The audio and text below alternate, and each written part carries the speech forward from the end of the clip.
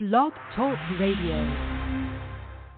Welcome, ladies and gentlemen, to the South Bay Show, Manhattan Beach Chamber 360, on September 10th, 2021. Live, love, laugh, and leave a legacy.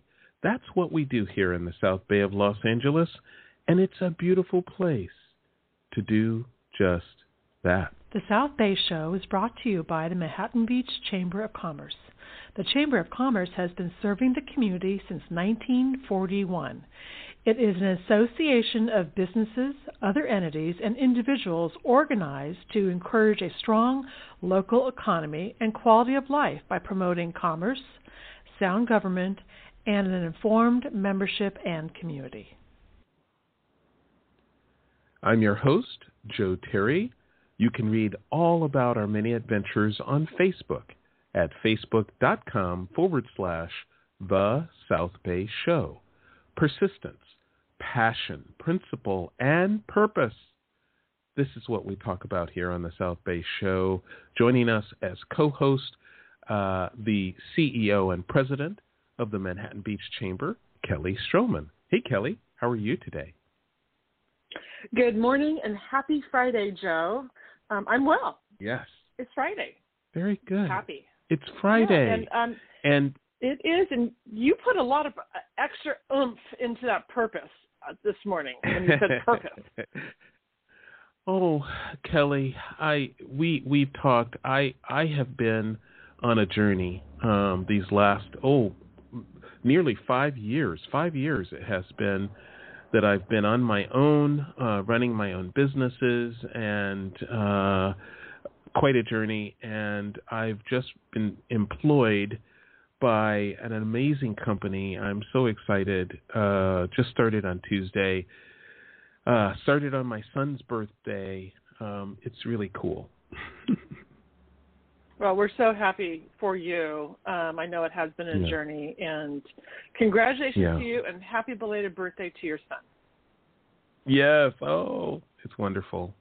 Very good. Mm-hmm. Times are good. Yes.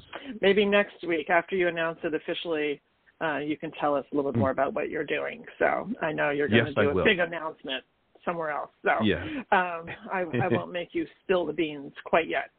All right. Well, in true keeping with Chamber Life, I have had a very busy week. Do I ever say it's been a dull week? Have I ever said that, Joe? Let me see. Let me think. No. Oh my gosh. You know what? Was it Johnny Carson and Ed McMahon who said, how busy was it? Or how was it? What was the phrase? Yes. Yeah. Like you need to go, how busy was it, Kelly? Kelly, was that the best of Manhattan is coming. Don't you have things to do?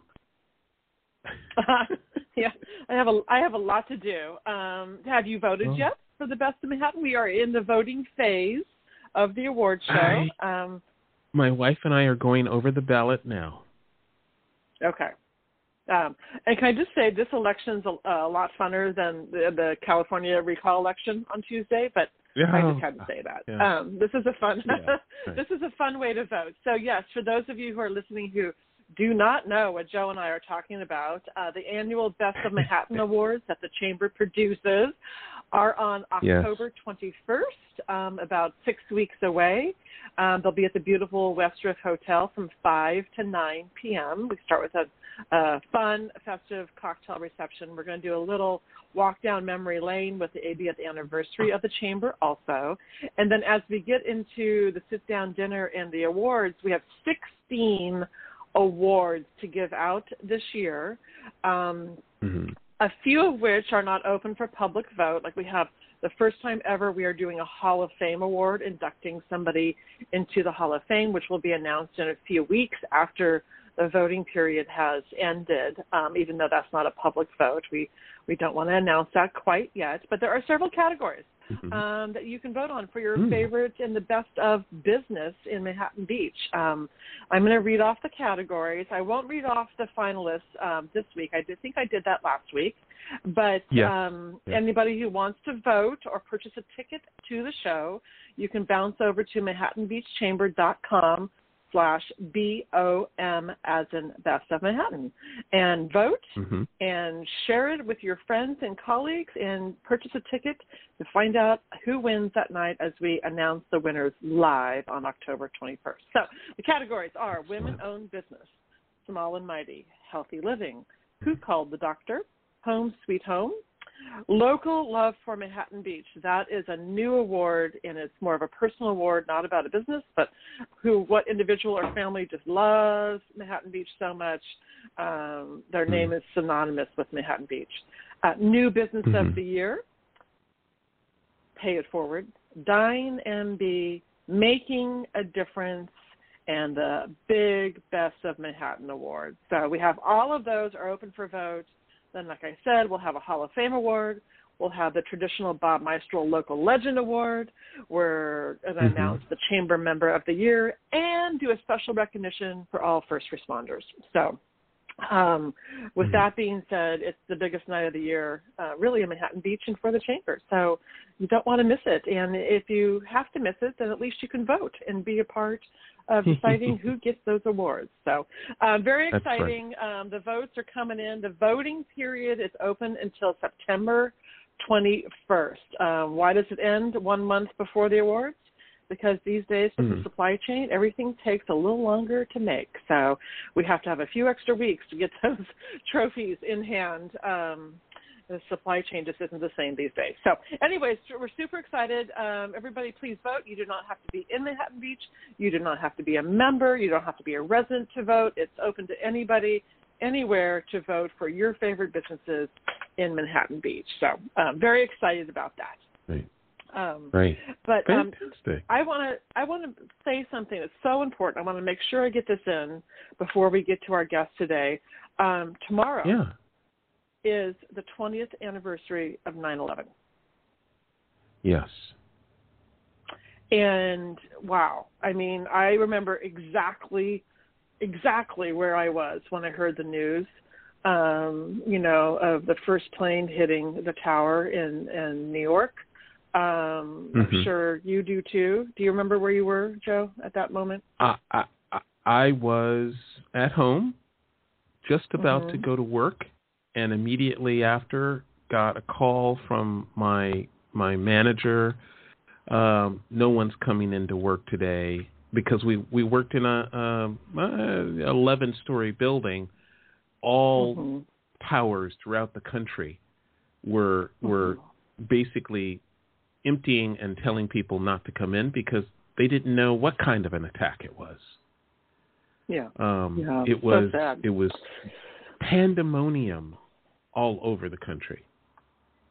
It was. My brother actually was on a flight, and because all flights were grounded immediately, right? They had to land as quickly and safely as possible, and so he tells a very interesting story of being en route from the Midwest out to California, and having to make an immediate landing in Las Vegas. Very interesting experience for him. But I think we all have our stories in our very heartfelt memories of 9/11, and not just that day, but the residual effects. But tomorrow at 9 a.m., the public is encouraged and welcome to gather at the corner of 15th and Valley Drive in Manhattan Beach, which is on the corner where the fire department and police department station, the whole big building is.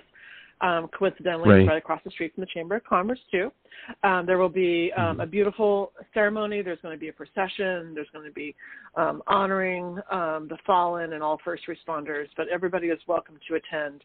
9 a.m., the corner of 15th and Valley. I have been to it every year that they have done it, and it is quite a wonderful ceremony, and I'm sure this year will be just even more special. So please join us tomorrow morning for that.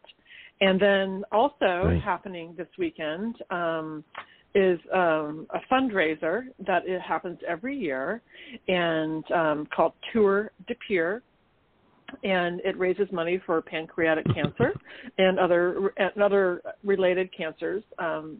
And it's a wonderful stationary bikes at the pier, hundreds of stationary bikes at the Manhattan Beach Pier on Sunday. Ride basically to fight cancer and raise millions of dollars for pancreatic cancer research and to support families. And on Saturday night, as they set up, there's a really cool pre-event called Ride the Night. And that is a dark with neon lights and headphones, silent to the outer public, but they've got the headphones on, and they ride to fight cancer and raise even more money on Saturday night. So head down to the pier, Manhattan Beach Pier, on Saturday night to check it out, and then again on Sunday morning. If you're not riding, that's okay. There's a lot of activities, tons of entertainment. Big names coming out for it. I don't want to steal anybody's thunder, but just go down and check it out. It's quite fun, and you can walk around the bikes, and you can take your water gun and squirt somebody if you want, and all of the above. You've got everybody riding. You've got all the teams out there. You've got the lifeguards ride, the police ride, residents, business leaders, everybody rides, and it's just a lot of fun. We have a big weekend coming up with all that, and then next week on Tuesday, my last announcement is we have, I love when we get to cut a ribbon and open a business, especially these days, and as the Manhattan Village Shopping Center continues to grow and develop and open all of their new buildings. We have another new business that is opening on Tuesday called Sweet Greens, and they open their doors at 10:30 a.m. on Tuesday. And you are welcome to go enjoy a healthy kind of bowl type of salad and food. And for every bowl that is purchased on opening day, they immediately make a duplicate bowl and donate it out to food insecure groups and charities in Los Angeles that same day. So thousands of food bowls potentially are going out to the food insecure in Los Angeles. So the more people that come and show up on Tuesday for the opening, the more we get to feed people who really need that meal. So those are my big announcements. Right. A lot always going on, and lots of recognition, memory, awards, a fun way to vote, new business opening, and a way to raise money for a fabulous cause to fight cancer. So can't never a dull moment in Manhattan Beach. And I just have to, I don't even have a good transition, but I just have to say I am so excited about our guest today, and I know you're going to love the conversation, but really appreciate this person for joining us this morning and taking the time, because he is just one of those remarkable people that has landed in Manhattan Beach that we are so fortunate to have. It's wonderful. I mean, we have lots and lots of technology in the South Bay, obviously. Silicon Beach, as many refer to it. There's Silicon Valley up north near San Francisco. But here in Los Angeles, there's a huge contingent of companies and activity, and it's wonderful to talk to someone that's right in the middle of that.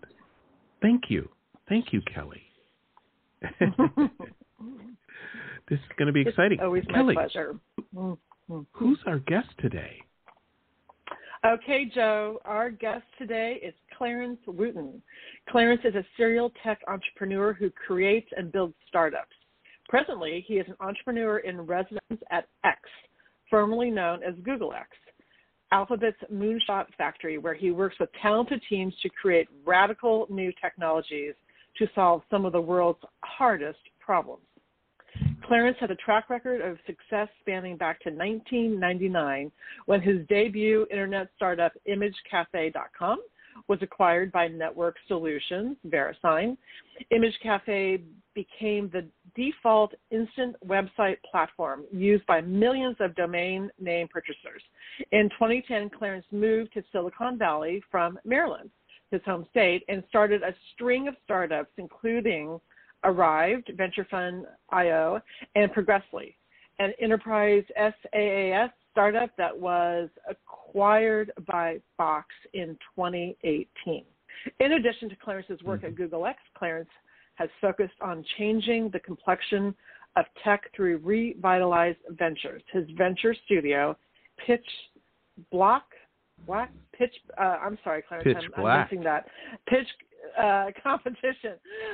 Two organizations he co-founded to bring social equity to tech. Clarence credits his career balance with being the proud father of two incredible college-age daughters, Jordan and Avery, who will also be the best two startups he ever created. I love that. Clarence now resides in the sand section of Manhattan Beach.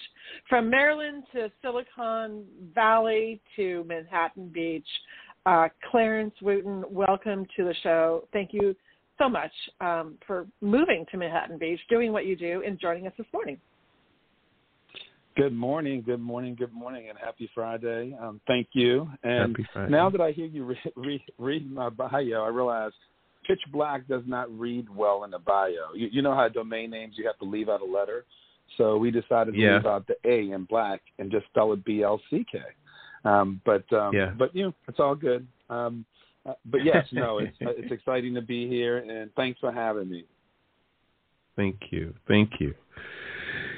Well, Kelly was right.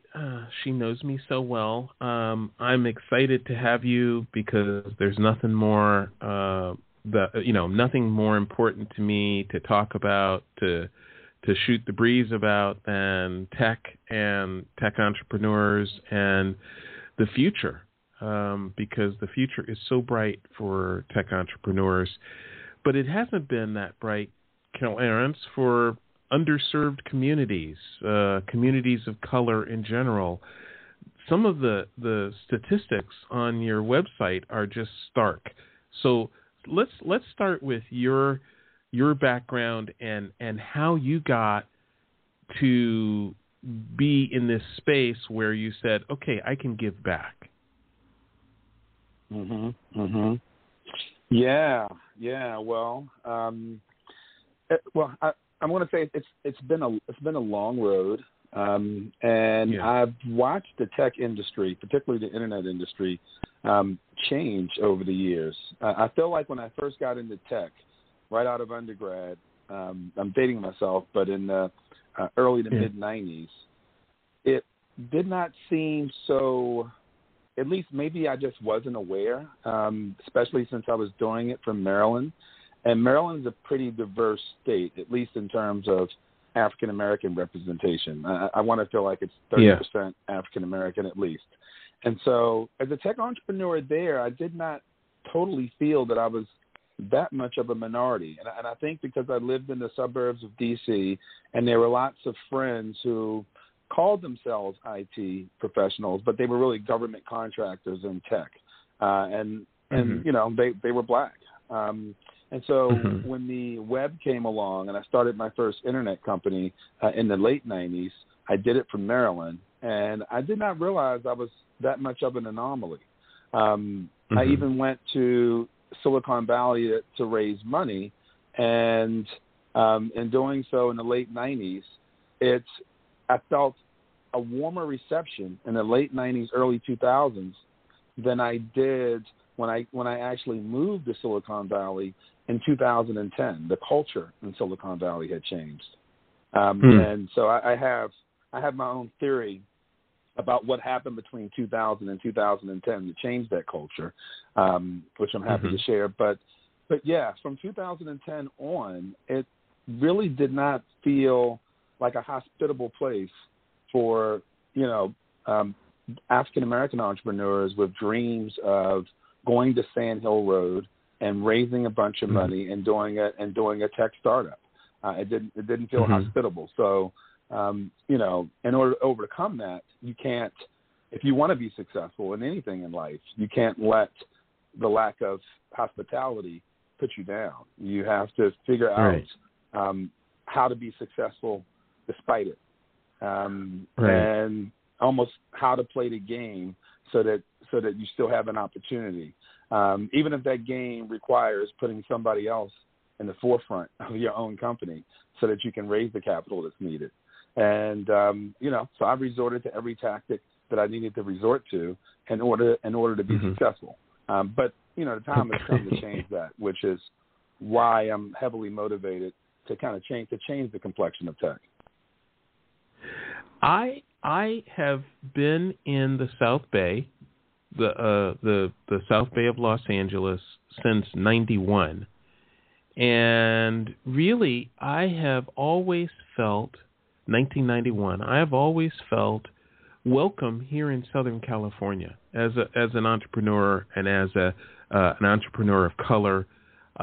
There's something uniquely multicultural about Los Angeles in general, and an appreciation of many cultures is built into the DNA of being in Los Angeles. And I think, it's just something that's different than San Francisco, although very multicultural. It wasn't true of Silicon Valley. I think I applied to Apple 3 or 4 times. Apple was one of the targets. So I made that journey up north to apply to Apple about 3 or 4 times, and it just never quite worked out. There was something about that I think, you have a theory. Well, yeah. So many people in Silicon Valley will tell you that Silicon Valley is diverse, but Silicon Valley is not diverse. It's very international. Okay, but diversity is not just about people from different countries. And for me, as a Black American in this country, it's hard to see diversity when I don't see anybody who looks like me in a place. And so when I moved to Silicon Valley, I moved to Palo Alto in 2010, and I noticed that the first time I had come to Silicon Valley to pitch investors was, I want to say it was the summer of 1998, which for Image Cafe. And the climate felt pretty welcoming. The law firm I was working with set up a bunch of meetings, and nothing felt weird in those meetings with those venture capitalists. But 2010, 11, and 12, it was a different place. And I think it was because Silicon Valley between 2000 and 2010 became an elitist culture.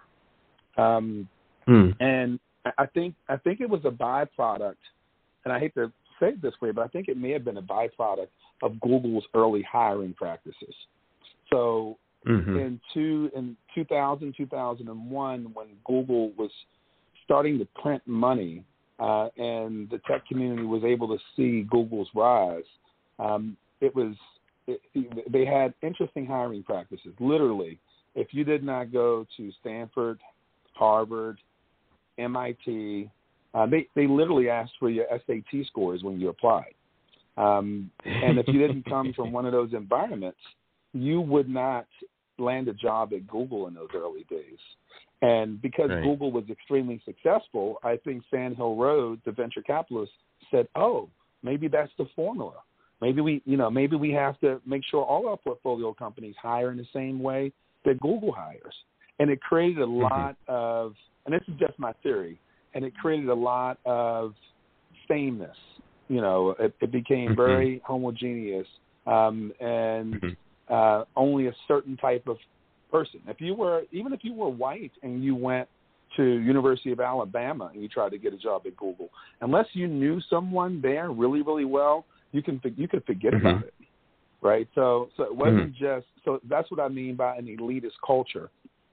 And if you've had no exposure to people of color or Black people in your inner circle, then each time these companies raise money and hire, they rely on their internal employees to refer people in, and ultimately you get a bunch of people all with the same backgrounds.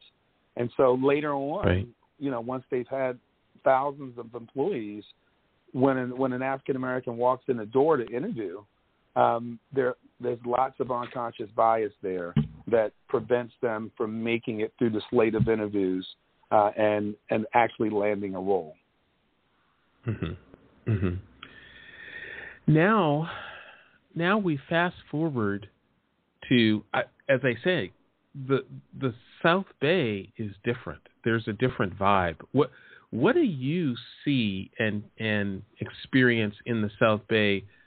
You obviously made it your home. That makes you so comfortable here.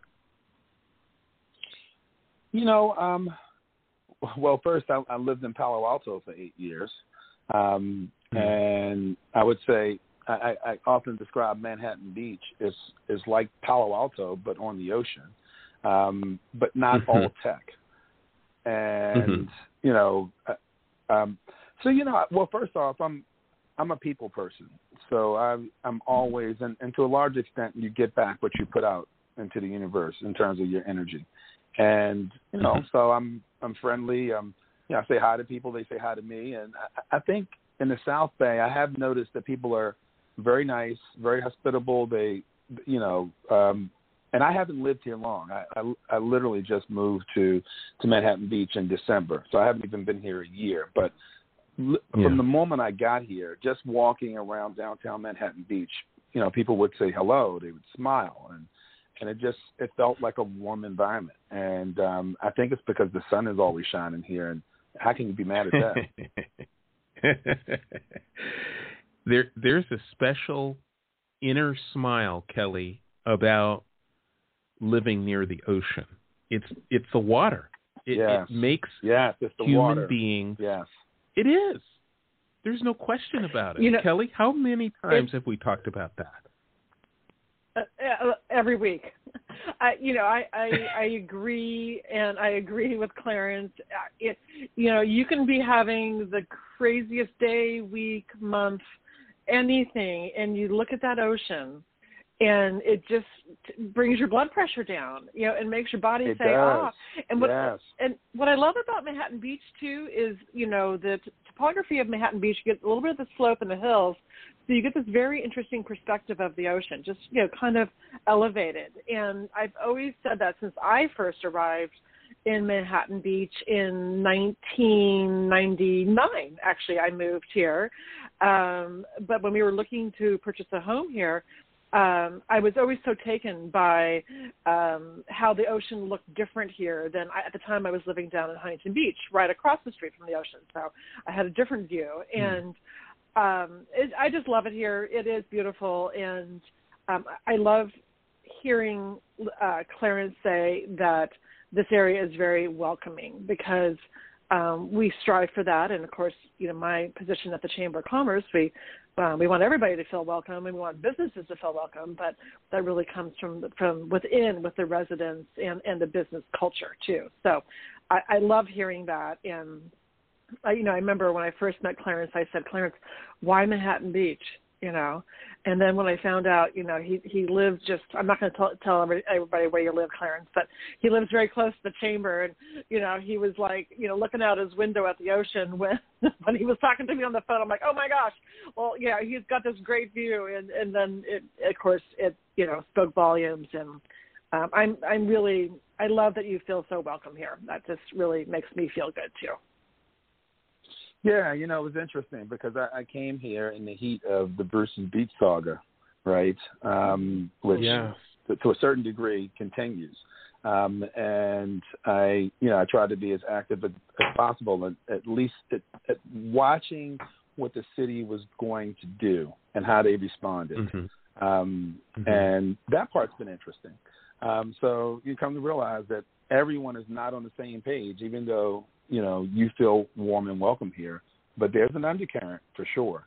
So let's not forget that. But nonetheless, Manhattan Beach is a spectacular place.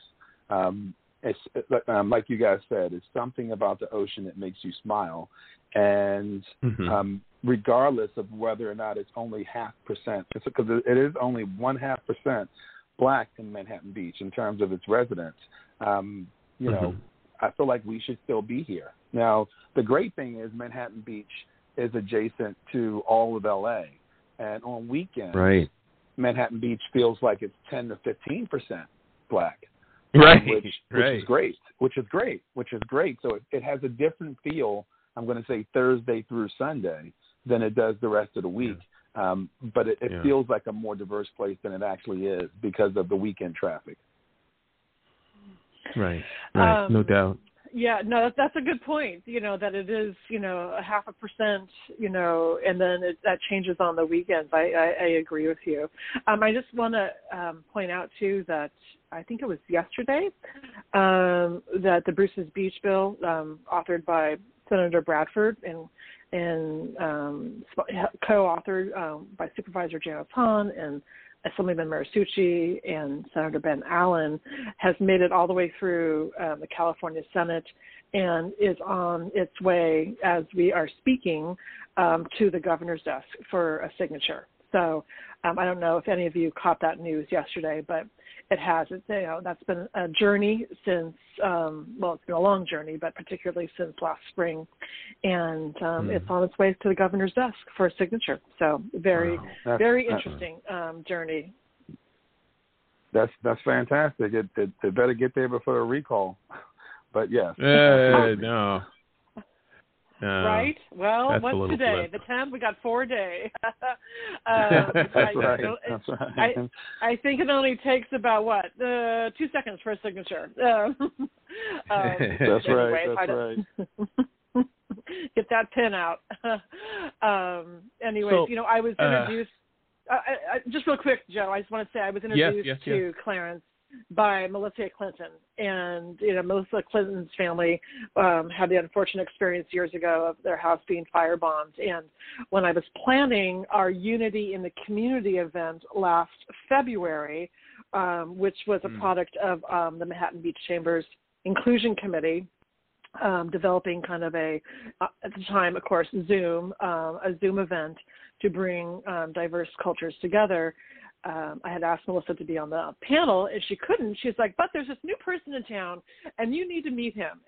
So she immediately provided an introduction to Clarence, and, you know, the rest is history. But anyways, you know, Clarence, I love our conversations. And I don't know if we can talk about just real quick the welcome score, the welcome mat project, but that I know that was kind of one of the genesis of our conversations too. Can you talk about that? Yeah, of course. I'm glad you brought that up.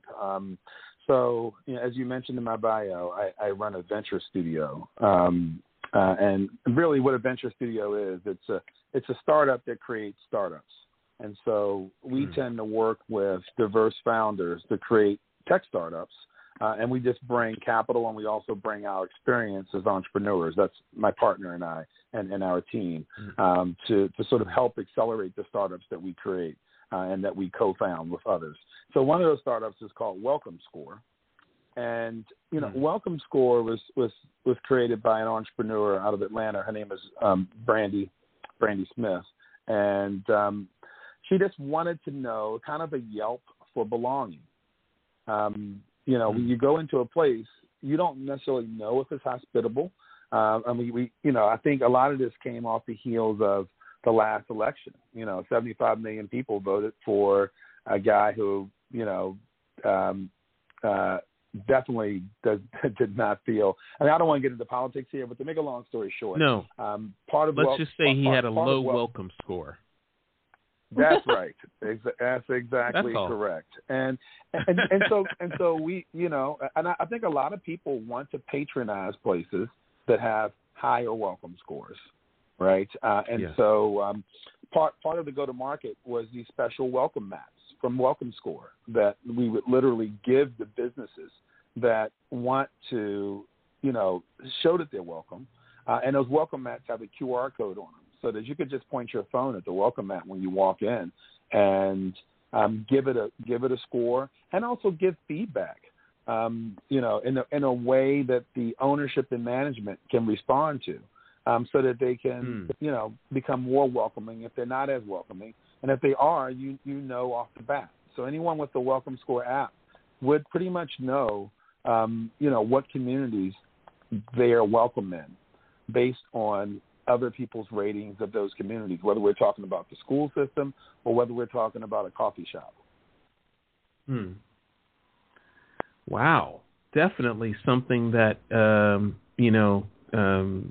existing organizations like Yelp should definitely look at, and in terms of you've got to connect the cyber space to real space, or meat space, as they say, and a welcome mat is an ideal way of doing that. Yes. And so I reached out to Kelly at the Chamber of Commerce to really float it by Manhattan Beach Chamber members so we could pilot Welcome Score, use Manhattan Beach as one of the pilot locations. Right. Fantastic. Wow. When you think of you're in Manhattan Beach, you're in Silicon Beach, as I like to call it, Southern California, and you're a venture studio, you realize there's a very, very vibrant venture community here. I mean, on the west side, in West Hollywood, Google has been here for many years. Facebook has been here for many years. Amazon is here on the west side. And then a ton of satellite tech companies. And in the space that I'm in the blockchain space, LA is brimming with new ideas and new startups. This is a great place for Revitalize. This is a great place. It is. LA is known as Silicon Beach, but I kind of look at it as tinsel tech, right? Because there's been a convergence between media and tech. For example, you go to the Sundance Film Festival, and instead of movie studios, even though they're there, you see, and I've gone, several years, you see YouTube, you see Netflix, you see Amazon. It's become tech. And LA to me is tinsel tech. And so all of those companies are in the media business now, Facebook, Google with YouTube, et cetera. And so, they have significant presences here in LA, largely for that reason. LA has a vibrant tech scene. It's not going anywhere. If anything, with TikTok and Snapchat and everything else, video and entertainment integration into tech will just, become even more pervasive. Right. Fantastic. Wow. And Manhattan Beach is the center. I have a pitch for you. I think this is the right time for me. I've got a pitch. Spacejanitor.space. That's our domain name.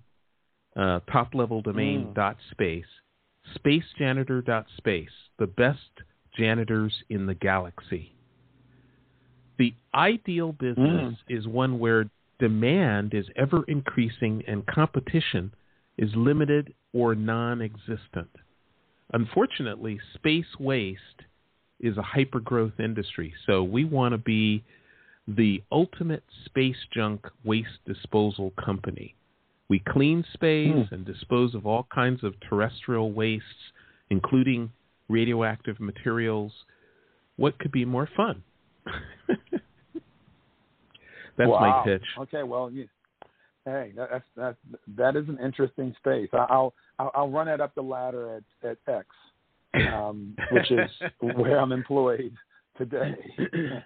One of the things, see if we can build a moonshot around it. If you saw, you see a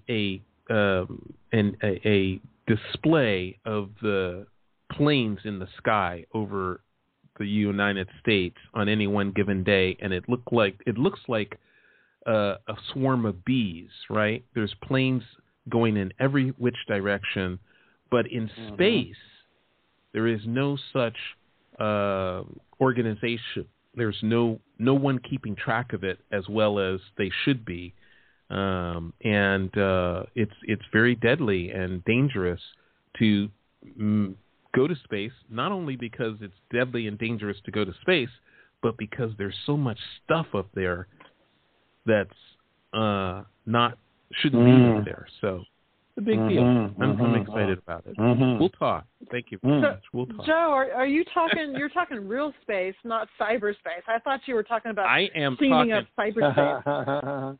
No, there's a lot of space junk, Kelly. I'm talking real. Hey, there's never a bad idea, janitor. right? Yeah, there's never a bad idea. I think the Jetsons would be very proud of you for trying to clean up space. Okay. Well, look, absolutely. I mean, we talk about global warming. You're talking about space warming here, so that's we're going to have to fix that. How do we incorporate Revitalize Studio, revitalizeventures.com? How do we incorporate Revitalize into the local sort of life of Manhattan Beach? I mean, how can ordinary businesses contribute and get involved? Obviously, Welcome Score is one, but how do you see that happening? Not here, but just around the world, around the country. Sure. I have a great answer for that. Yeah, so we're actually getting ready to launch a new revitalized site because typically when you have a venture studios are usually supported by a fund in the same way that a venture fund is. And usually venture funds, receive their capital from large institutional investors.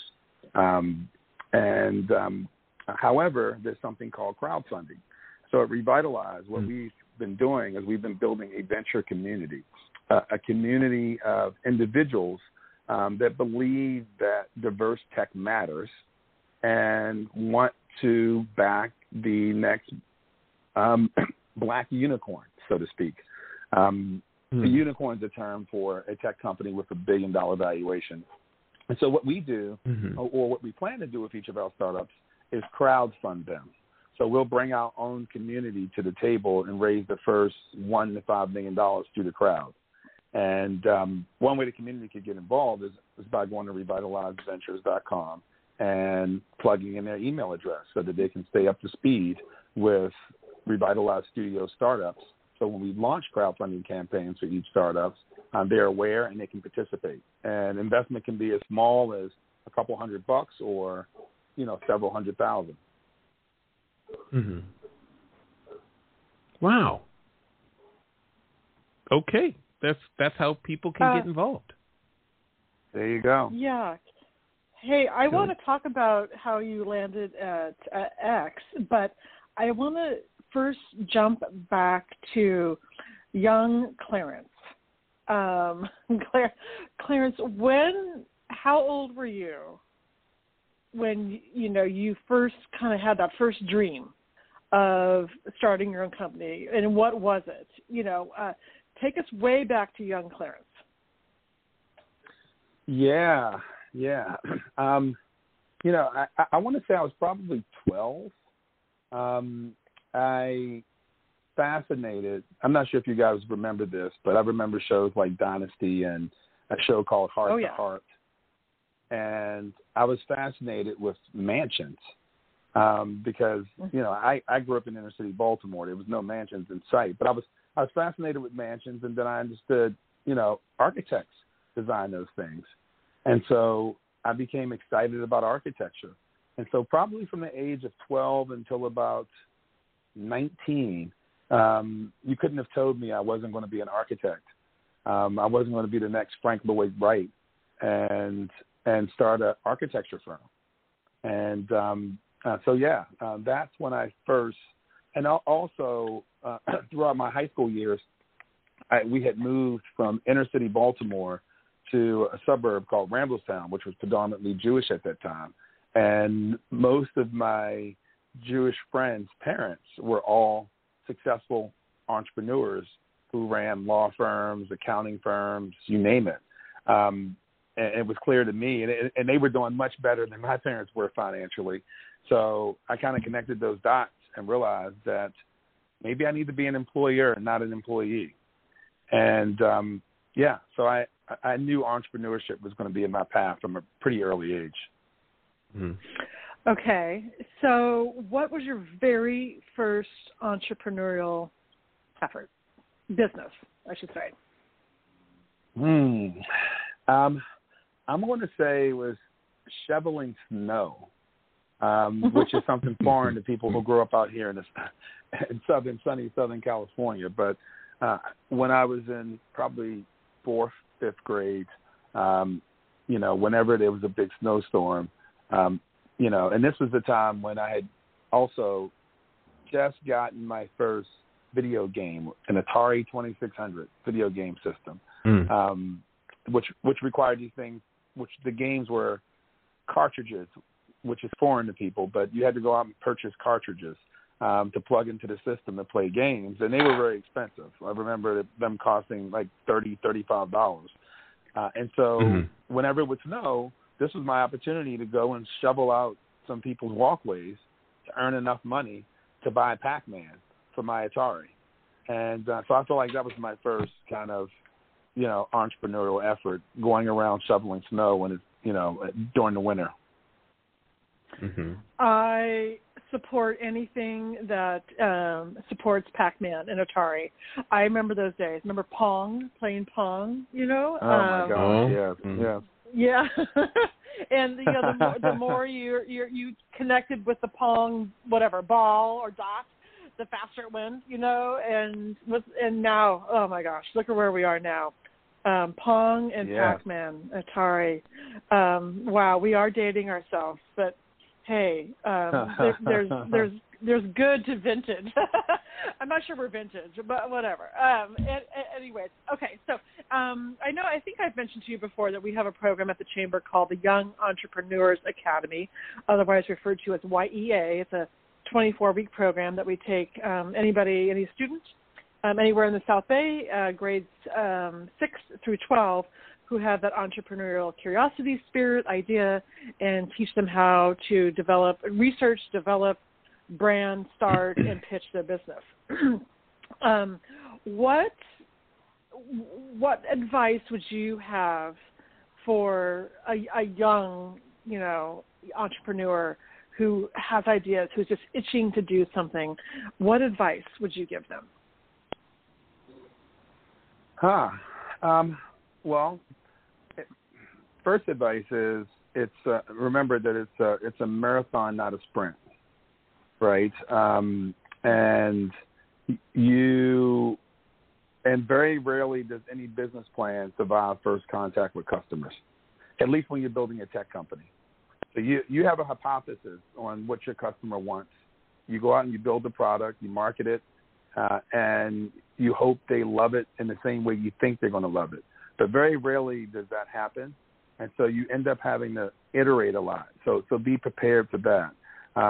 Also, build something you're passionate about, because you're going to need that passion to sustain you when the business is difficult, when things aren't going your way, when things aren't going like you expected, when it's harder than you thought to raise money, or it's harder to land a partner. That passion is the only thing that's going to sustain you. And so just remember, it's a marathon, it's not a sprint, and focus on what your passions are, because if you are following your passion, it won't feel like work, and you're going to stick with it even when things get difficult. Yeah, I like that. Those are great words. Okay, so your marathon started shoveling snow, and now you are all the way at Google X. We're jumping, I know, several years there, but how did you find yourself to become, as I say, an Xer? Yeah. So my role at Google X is I'm an entrepreneur in residence. And it's not really the kind of job you apply for. It's the kind of, that they find you. And I started conversations with X in early 2020. And, they reached out. I had a friend who worked at X in another role. And I believe, she mentioned my name to make them aware. And so, so they reached out in early 2020 before COVID hit. And those conversations just kind of continued. They were more like conversations. I was intrigued because X is an intriguing place. I didn't really quite realize early on that this was for a potential role. But I continued to maintain optionality, and we continued to have conversations. And probably 14, 15 interviews later, 18 months later, they made me an offer. And by then I had, I could see the writing on the wall and was excited by the opportunity because, you can do some things as an entrepreneur on Google and Alphabet's dime that you can't do any other way, just in terms of sheer scale and sheer access to talent and smart people. And so that was the process for joining X. Mm-hmm.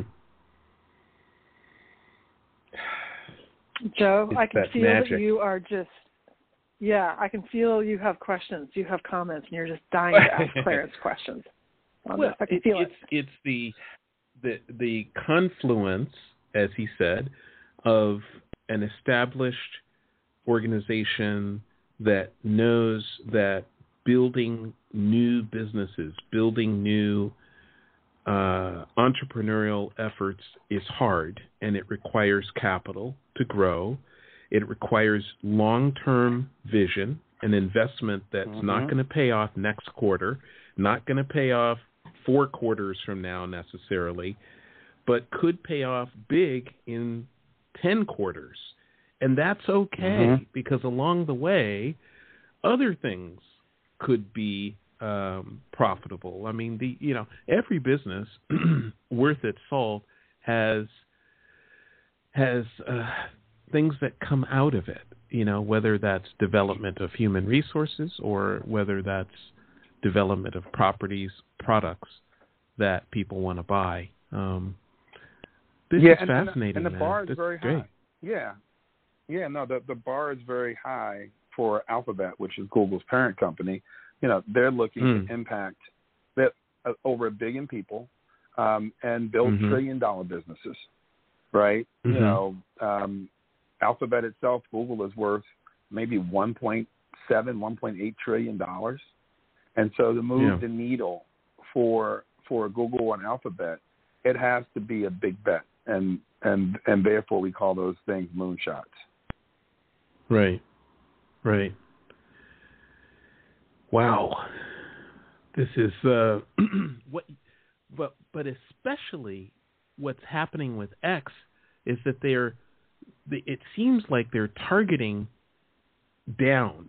They're saying you can't find these things well developed. You've got to look low. In my my metaphor is you've got to look low. You've got to look for young entrepreneurs. You've got to look where the new ideas are coming from, or you're not going to find them. And you also need diverse perspectives. Right. So, yes. So all of the above. You're 100% correct. Well, this is very exciting. This is very good for Manhattan Beach in general to be a part of the Manhattan Beach milieu of business entrepreneurs. Kelly has story after story after story. One of my favorite stories is Kelly board wax. Someone making board wax for surfboards. When a pandemic hits, people stop buying board wax for surfboards. So what do? They reorient their whole process into making soap. Who am I talking about, Kelly? You're talking about Hogan Peters from the founder of Surf Wax, and he started out. I don't know if you've met him yet, Clarence. I know recently you embarked on a couple surf lessons and embracing the South Bay and Manhattan Beach culture. But Surf Wax is a young man entrepreneur who graduated a couple of years ago from LMU University, just a few minutes north of Manhattan Beach. He's a New York transplant, and his father told him when he graduated, congratulations, Hogan. If you want to stay in California, then you need to figure out how to support yourself. And you're welcome to stay in California, but you got to figure out how to support yourself. And so he was told that before he graduated. And so he, in his dorm room at LMU, started making surf wax. And he has a passion for the environment and a love for the ocean and keeping it clean. And so he was making it out of beeswax, which is a healthier surf wax than some. Right. And still does, and he makes it and packages it, and got a really fun label, all in El Porto, which is the surf center of the South Bay. And during the pandemic, when the beaches were closed, the water was you couldn't do anything. You could walk in the street, and that was it. You couldn't even walk on the strand. Obviously, his business was compromised.